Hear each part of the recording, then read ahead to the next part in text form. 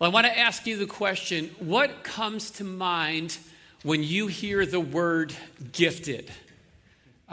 Gifted. What do you think of? I think back to my college days. I had this roommate who had one of those photographic memories. Do you know anyone with a photographic memory? I had to do in college, I had to do everything I could possibly do to retain the information, to keep the stuff that I had to study from going in one side of my brain and leaking out the other side of the brain before the test came.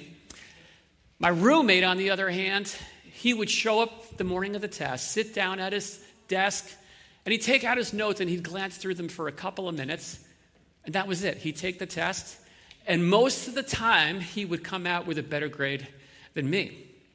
I got to tell you, that is when the struggle to not be resentful gets real. But maybe when you hear gifted, you think of that superstar athlete, right? Maybe Aaron Judge or Stephon Curry, or maybe you think of a musician, a political leader, an actor. We tend, by and large, to apply that label gifted. We fix it on, oftentimes, the minority who seem to be able to do what the majority just can't seem to do, right? And my hope this morning is to blow that understanding up, to completely change the way that we see gifted, to understand that it doesn't just apply to the few, it applies to you. So we've been in this series going through the book of 1 Corinthians. It's called Growing Pains.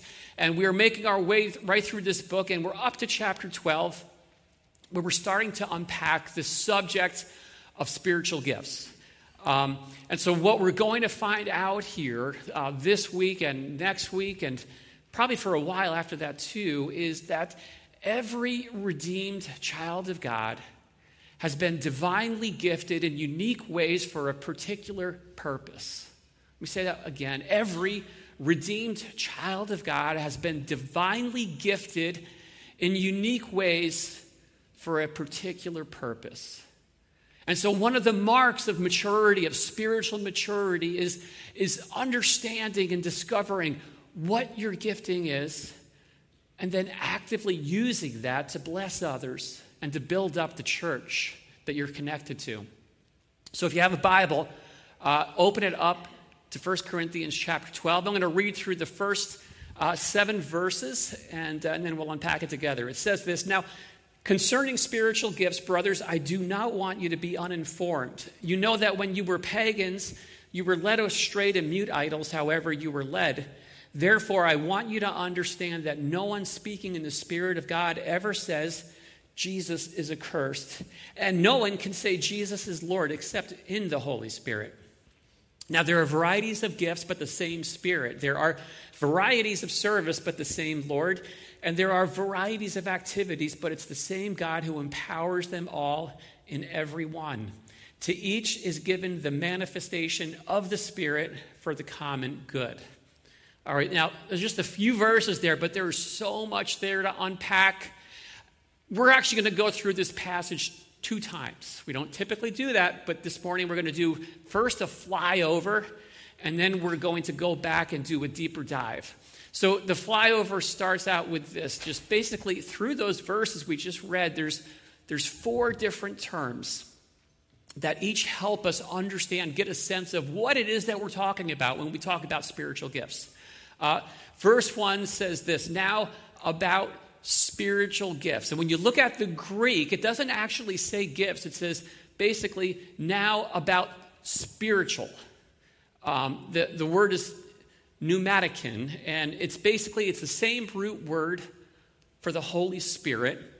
And you may have picked up already, if you haven't, I'll make note of it, that the Holy Spirit is central to any conversation that's had about spiritual gifts.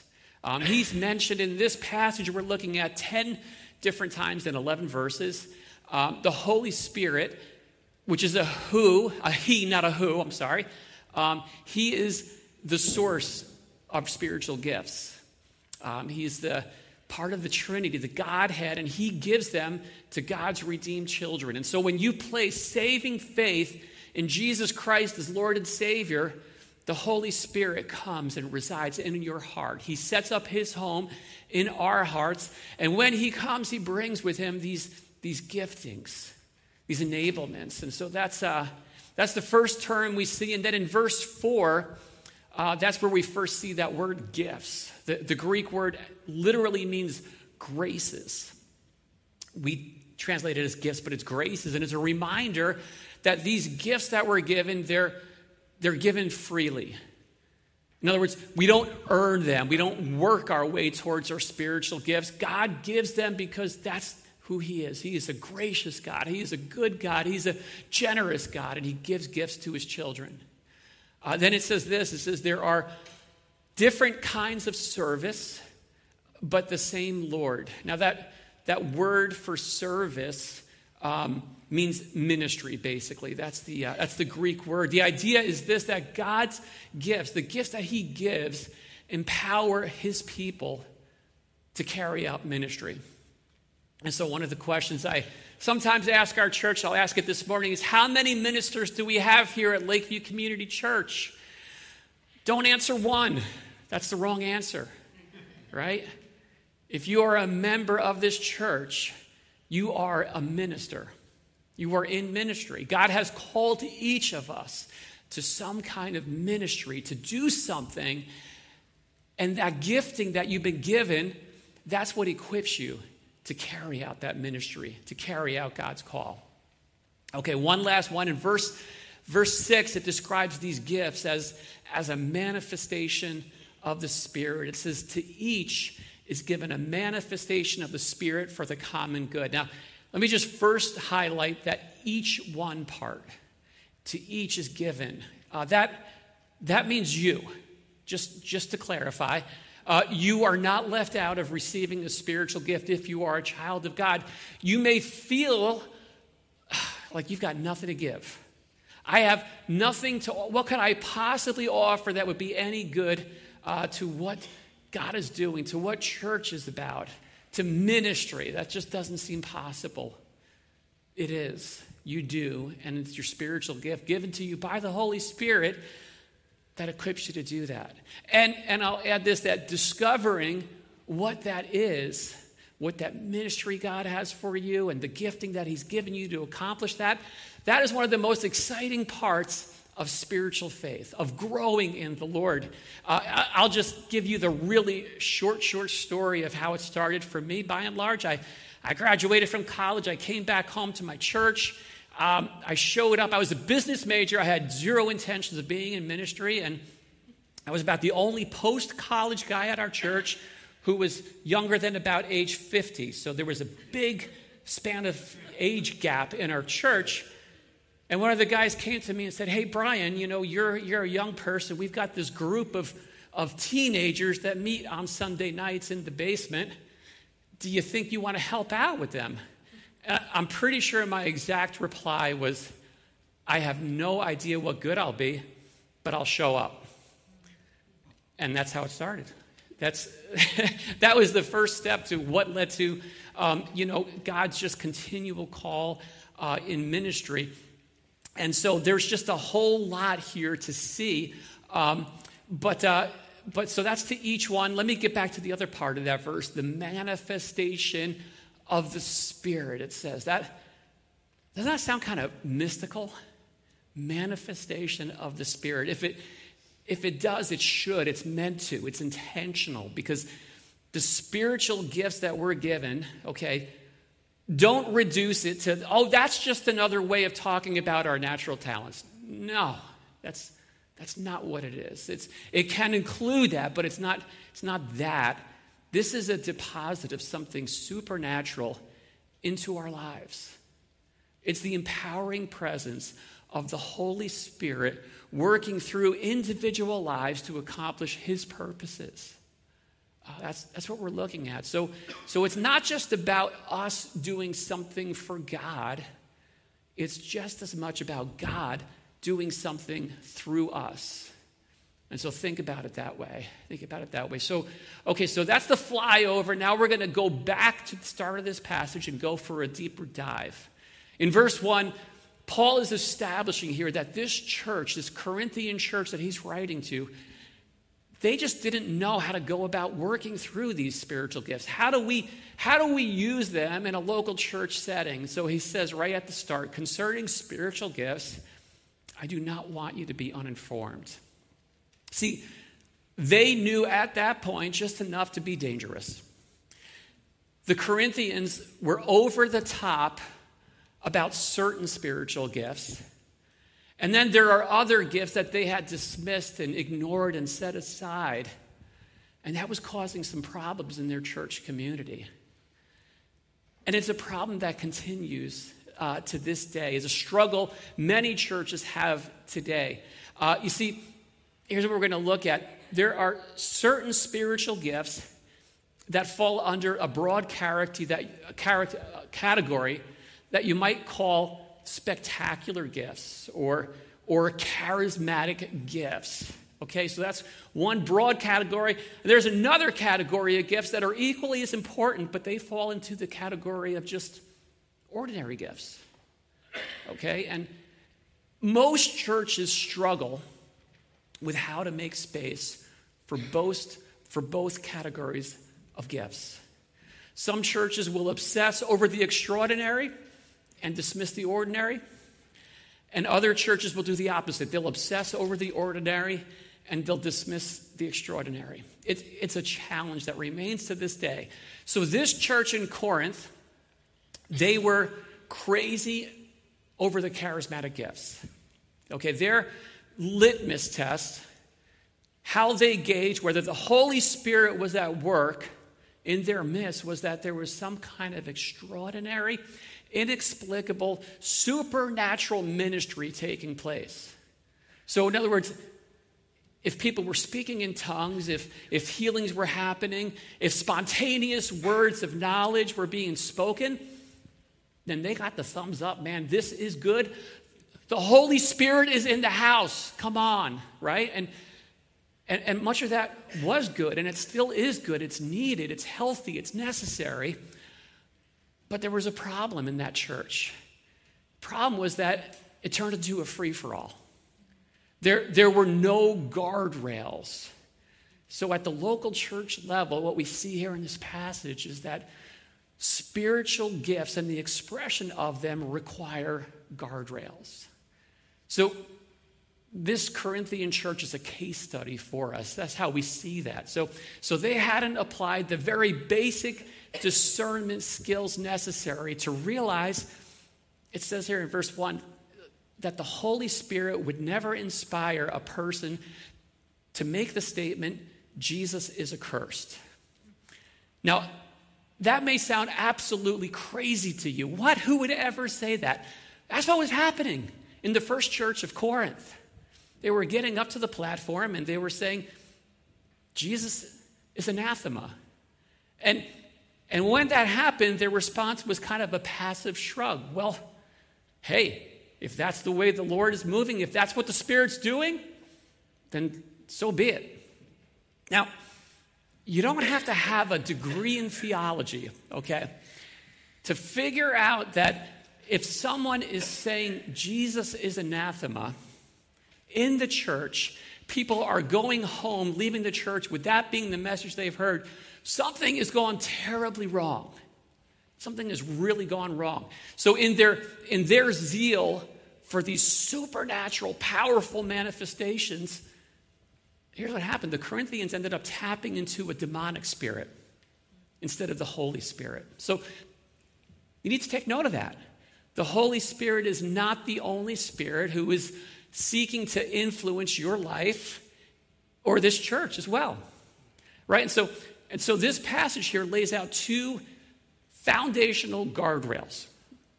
First one is this: make the message, not the manifestation, the litmus test.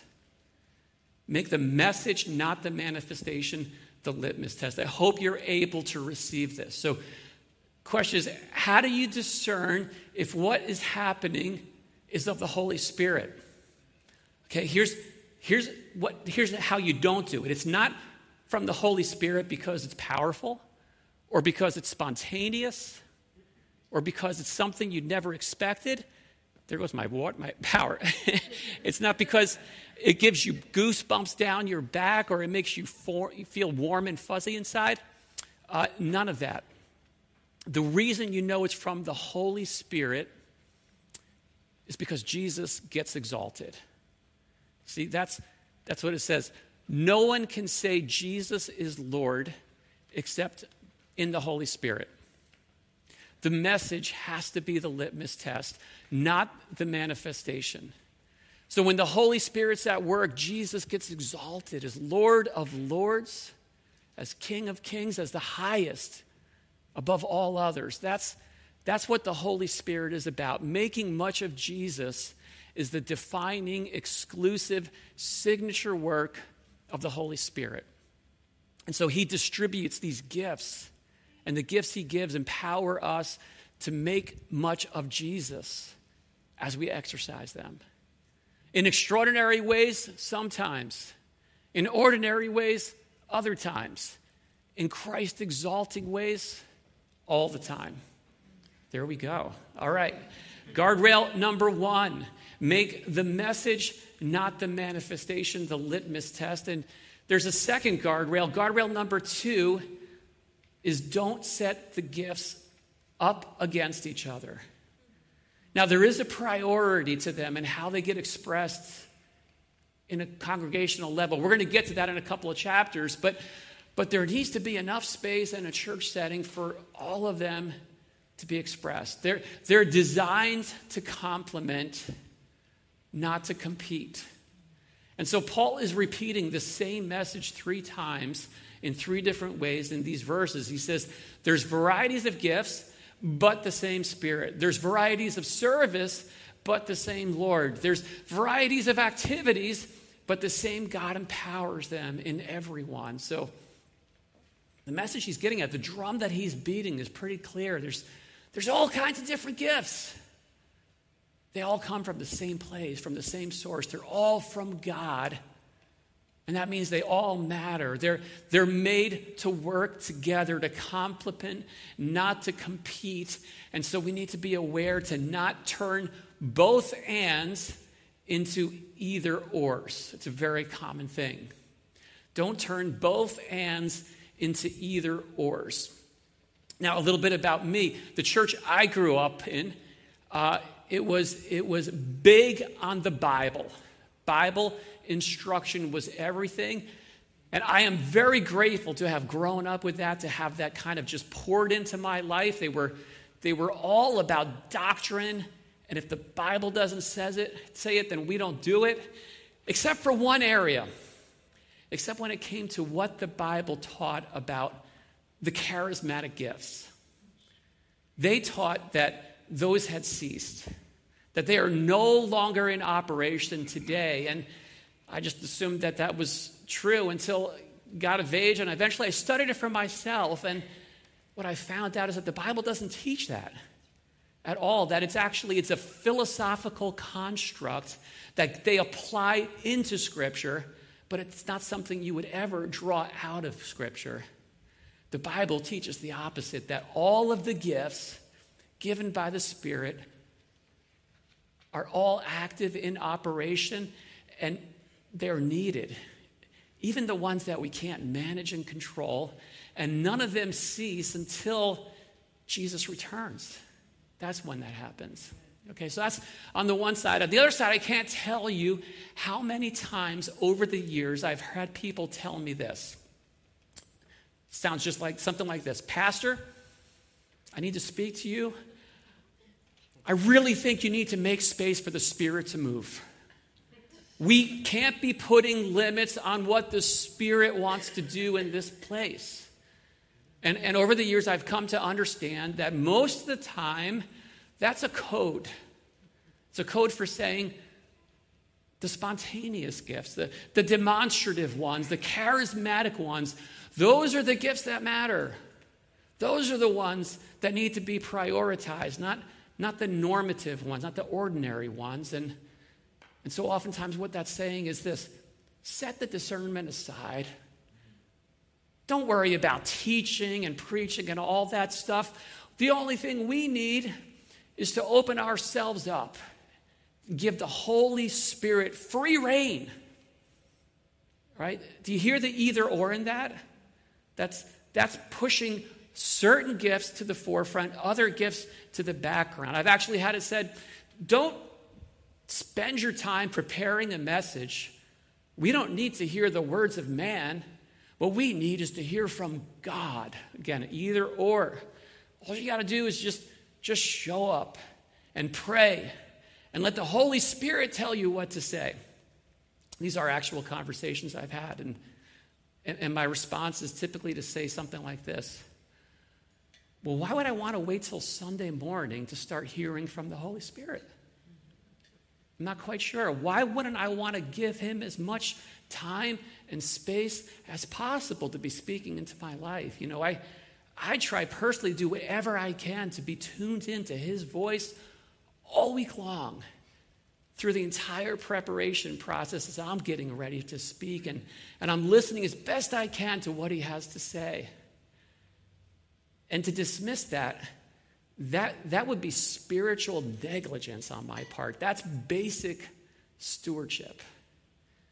And so different ways, both ends can be turned into either ors. And I got to tell you, this was an issue that when we started this church 20 years ago, this was heavy on my heart because you probably know the norm in churches these days are just basically extremes. So those who have ordinary gifts will go to one church, right? And then those with the extraordinary gifts, they go to another church, and never the two kind of cross-pollinate. And that grieved my heart, and I just remember just praying to the Lord, I don't know how, but would you somehow give us balance, show us what it looks like to have a both and, not an either or. It can't be good for your body. And I'm just reminded this week that's a prayer I need to continue to pray. But I did have one story. Some of you may have heard this before. I probably have shared this in our membership class or our newcomers class or something like that. But it encouraged me that at least maybe we're getting near into the ballpark of what that could look like. And it happened several years ago. The people that involved have moved away, so I won't be pointing to any person in particular. But a lady came up to me before church and said, Pastor Brian, I feel like I have a word from the Lord to tell to someone. And she said, I really want to run it by you because I'm not sure about it. And I said, sure, I appreciate you coming to me, and I'd love to hear it.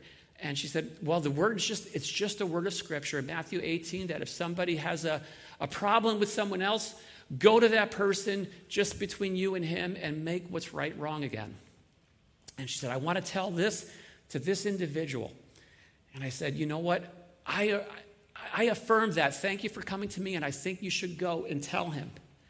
And so she went and told him, and afterwards he came to me, and he was kind of mad at me. He said, who told her that I was having a problem with him? And I said, I didn't tell her.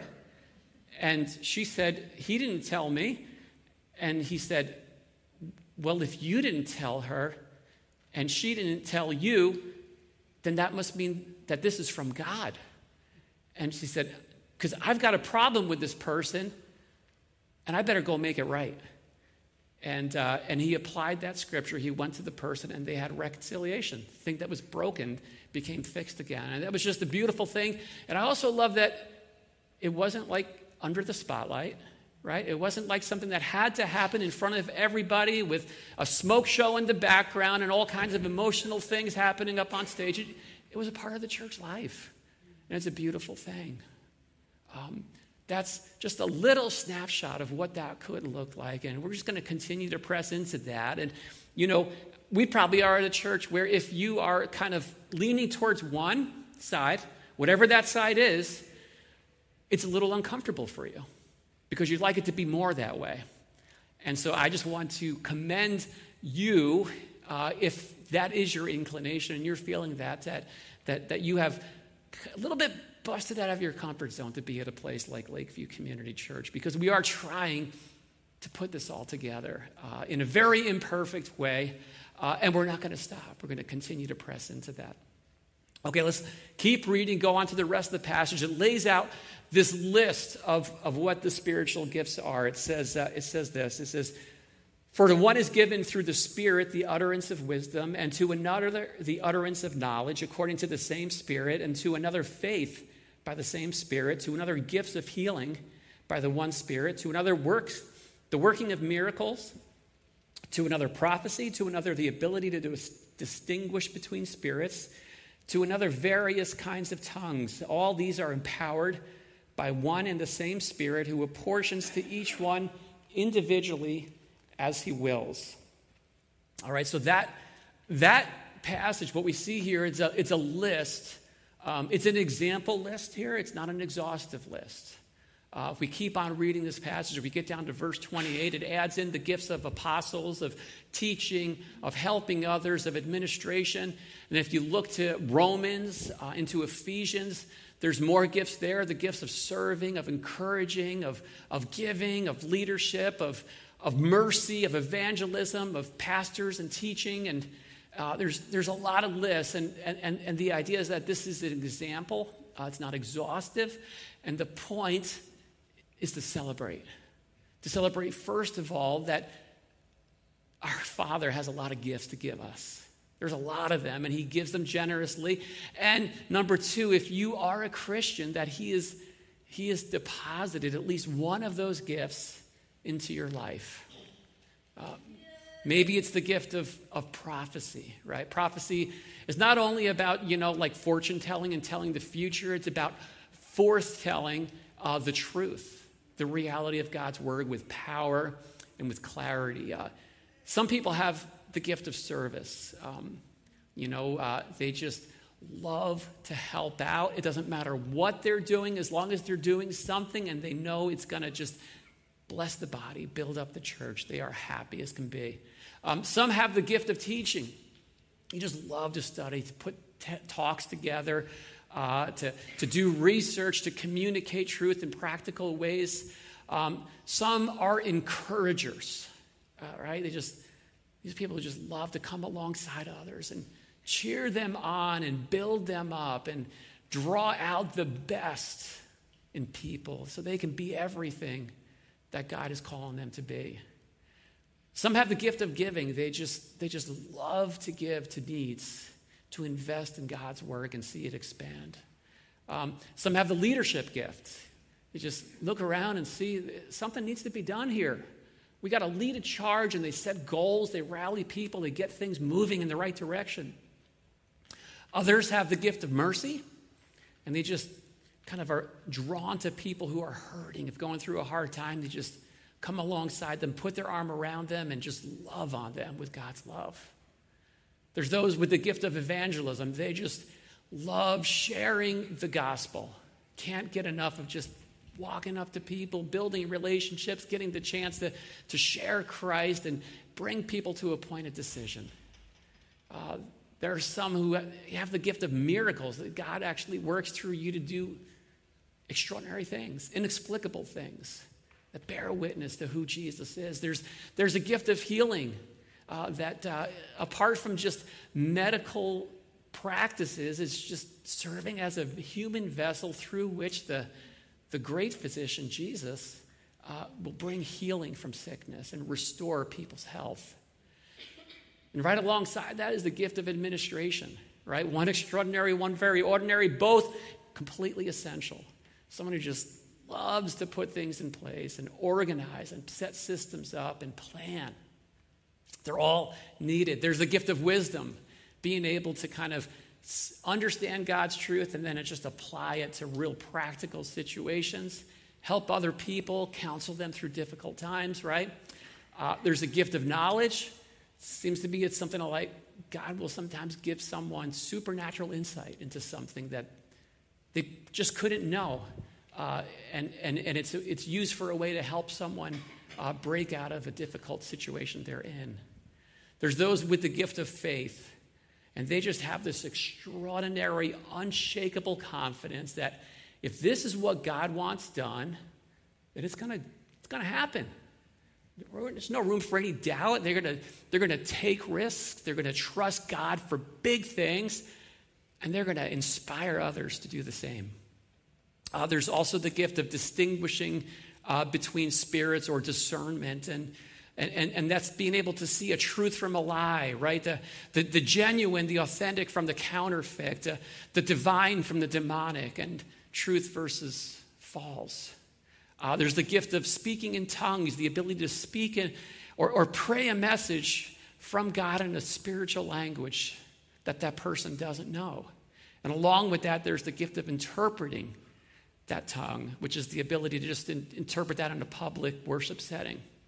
And so that's just a list of some of the gifts that are there that the Holy Spirit gives. And so I got one last question to look at here, which is how, if I don't know what my gifting is, how do I discern that? How do I start to identify what I've been given? Now, this passage doesn't give us any direct instruction on that, but I want to just offer a couple of ways to help discover that. First is start out by asking God. Ask God about it.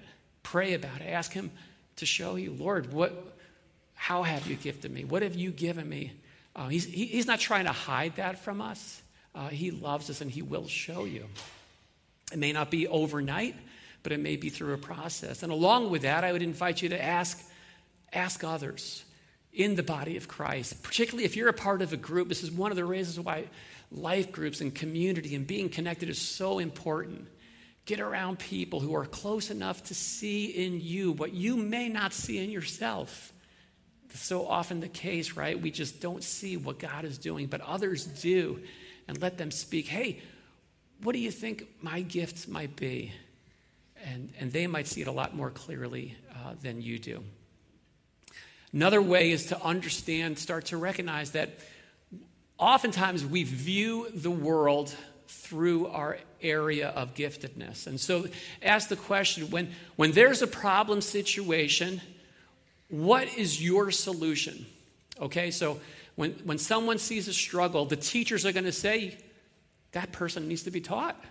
That's how to fix the problem, right? Those with mercy are going to see that same situation and say, that guy needs a hug. They're both legitimate. They both need to be done. Those with the gift of serving, of helping, is going to say, that person needs someone to step in, and they're overloaded. They need someone to help them out. Give them a hand, right? Someone with the gift of faith is going to say, I believe that you are going to get out of that situation. That's what they're going to say. Someone with the gift of administration is going to say, that person needs to get organized. I got to help that person get organized and come up with a plan, right? The leader's going to say, that person needs to be told what to do.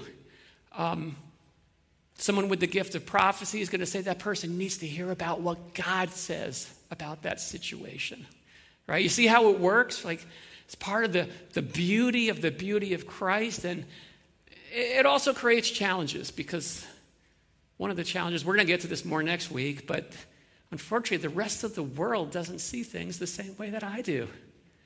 It's a terrible, frustrating thing. As someone with the gift of wisdom, I feel like the world would be a better place if everyone just listened to me. It's true. Part of healthy self-awareness is to see that there's limits, and who appreciate that others don't see things the same way. So let me close this morning. I hope what we at least started to do this morning is to blow some things up. If we've blown some things up, maybe that's a good thing. The conventional paradigm of this is what it means to be gifted. Like Webster's dictionary, it says a gifted person is someone with exceptional talent or natural ability. The National Association of Gifted Children says gifted individuals are those who demonstrate outstanding levels of aptitude or competence in one or more domains. And may I just be so bold as to say those are completely wrong definitions. Absolutely wrong 100%. Don't define gifting by how you compare with someone else, that totally misses the point. Gifted means that you've been given something. That's the point. We've all been given something. How much is not relevant. What we do with what we've been given, that is relevant. And that's where it starts. One of the easiest ways to jump into your gifting is to just find a need. Go out, look for a need, and just go meet that need. And it may be a direct connect fit with your particular passion and gifting. It may not, though, but that's okay. God will use it, and he'll continue to refine it and direct you and navigate you. But my hope is when we hear that word gifted, that you're able to say, that's me. I'm gifted. That's you. You're gifted. That's us. We've all been gifted. The Christian life, by definition, it's a gifted life. It's living out a life of purpose, of meaning, of significance by making use of what we've been given for God's eternal purposes, for the goodness of others and for the glory of Christ. Let's pray together.